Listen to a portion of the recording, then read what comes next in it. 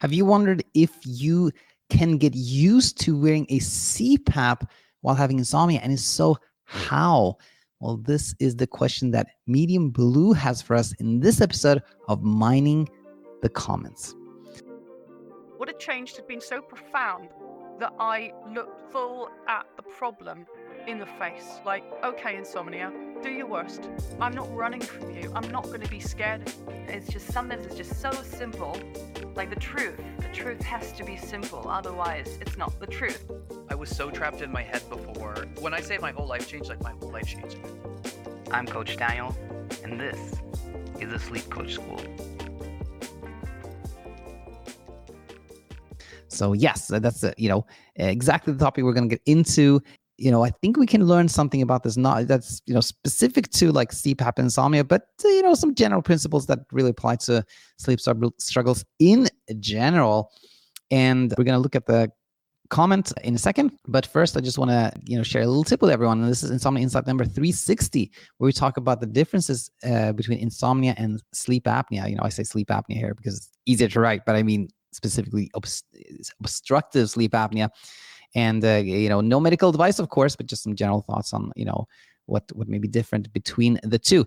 And with that said, let's jump in and look at this comment that came in just 5 hours ago, and it's actually a comment on the previous Mining the Comments episode. And Medium Blue says, "Hi Daniel, do you have any advice on how to get used to sleeping with a CPAP machine while also having insomnia issues with insomnia? I was recently diagnosed with a mild sleep apnea and have a shiny new CPAP on my nightstand, but I can't bring myself to try it because I'm falling asleep easily now, and I'm afraid that by introducing this change that I will fall back into an insomnia pattern for a while. I like to think that I'm not afraid of not sleeping anymore, but I still find that I can be sensitive to changes around my sleep." So Medium Blue, thanks for submitting this question, and I hope to share things that can be really helpful. The first thing I wrote down was actually this one, like, why did you, and again, this is not specific advice to you, Medium Blue, or anyone else, no medical advice here. When I say you, I mean, someone who has this type of question, why did you have a sleep study in the first place? And the reason I asked this is because I hear this very, very, very often. Somebody says like, "Hey, Daniel, like I was, I had the struggle with sleep. I had a sleep study. I was diagnosed with mild sleep apnea, and now I have a CPAP device. But I also have this like the insomnia going on. What should I be doing?" And so, I think it can be helpful to look at why was the sleep study done in the first place, particularly if sleep has started to happen easier thanks to like learning and education. It sounds like when we hear this comment from Medium Blue that things have actually gotten easier, but now, Medium Blue has been diagnosed with sleep apnea and has a CPAP device, so what to do?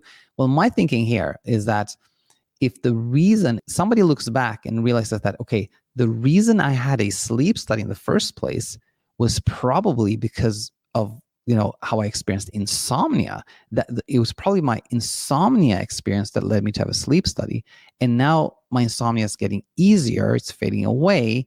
Then maybe the sleep apnea was diagnosed, maybe it never really played a role. Maybe it wasn't important at all. And when we see that the reason I had a sleep study it wasn't actually sleep apnea symptoms that led to that, then, we can see that sleep apnea was kind of what we call an incidental finding. It was something that just happened to be found that really wasn't playing a role. And then the question of whether to use a CPAP at all, can be brought up. So that's kind of segues nicely into number 2 here, which is talking for everyone, that has questions about their CPAP. I think talk to your doctor about whether CPAP is needed in the first place. And I would say, I used to work as a sleep doctor. And when I started working as a sleep doctor, the teaching consensus was that, for mild sleep apnea, you didn't actually need treatment from a medical standpoint. It was something that you could just try to see if you felt better or not. Later on in my career, there was this very big study that came out called the SAVE study that looked at, randomizing CPAP to people with severe sleep apnea. Actually, not only severe sleep apnea, but people who had cardiovascular issues and had severe sleep apnea. The first kind of like big randomized large study showed that people who were getting a CPAP for their severe sleep apnea versus people who did not get a CPAP had no difference when it came to cardiovascular outcome or dying for any reason and things of that nature. So that really changed things, at least the way I see it in the landscape, where there was even a question whether we need to treat severe sleep apnea with the CPAP device. Again, not medical advice, just me sharing some of the literature here. So I would say that for someone who finds things getting easier sleep-wise, then maybe there is no urgent need to use a CPAP device. But of course, that's a discussion between you and your doctor. Now, let's say someone like Medium Blue finds that, oh, actually, I did have sleep apnea symptoms. I was snoring loudly, I was choking, I was sleepy, I fell asleep, very easily. I fell asleep during the day, those type of symptoms, and had a sleep study, and decides that they talk to a doctor and they say that, yeah, I think I really want to do CPAP. Then, how can one get acclimatized to CPAP while still having maybe not insomnia, but kind of the fear of insomnia, which is almost the same thing, right? The fear of having insomnia keeps us awake, then that's really a fear of fear. And insomnia itself is really a fear of fear, right? So it's kind of the same thing. But what if one is maybe more in Medium Blue's position here, where there's not so much struggle sleeping now, but there's kind of a fear of making a change, right? Well, to me, this is kind of a classical kind of courage and kindness thing here. That on one hand, we can see that, for example, saying like, I want to use a CPAP, but I'm so afraid it will disrupt my sleep or cause me to have insomnia again that I'm going to avoid using it. Well, we can see that that is actually the type of thought pattern that in a way leads us to have insomnia, because anyone can have a night of little sleep, and it happens to humans all the time, right? But it's when we go, oh no, this cannot happen again. I need to do something or avoid something so I don't have trouble sleeping again. Then that produces like this effort, this attempt to avoid becomes a way to try to control sleep that then makes us have more trouble sleeping. So insomnia really, it all originates from a place where we were trying to avoid having another night of little sleep.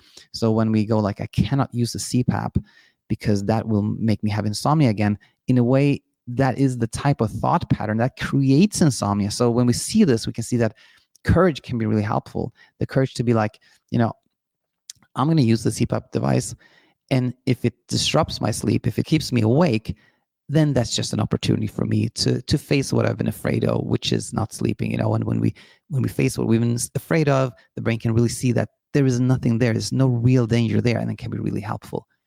But kindness is just as helpful. And with kindness in this context, is to have the same realization that, okay, it's sort of like avoiding more trouble sleeping, trying to control that, trying to avoid it is often a reason we have trouble sleeping. But I don't need to push myself to face what I've been scared of. I can take it at my time. I can let the CPAP device sit for a while, and when I feel ready for it, then I can use it. That gentle and kind way, I think, helps so much. So again, courage helps, kindness helps.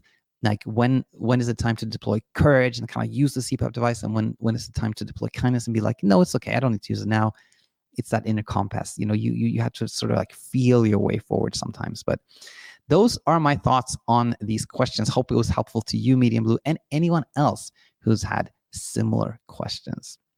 If you do have several questions about your sleep, and you're having trouble sleeping, you don't really know what to start in terms of applying the teachings we have here, well, then I encourage you to head over to thesleepcoachschool.com and scroll down to our free mini course, Ready to Sleep in 5 Days, which is available now. You can, again, sign up for free. It's just like every day you get a new teaching for 5 days.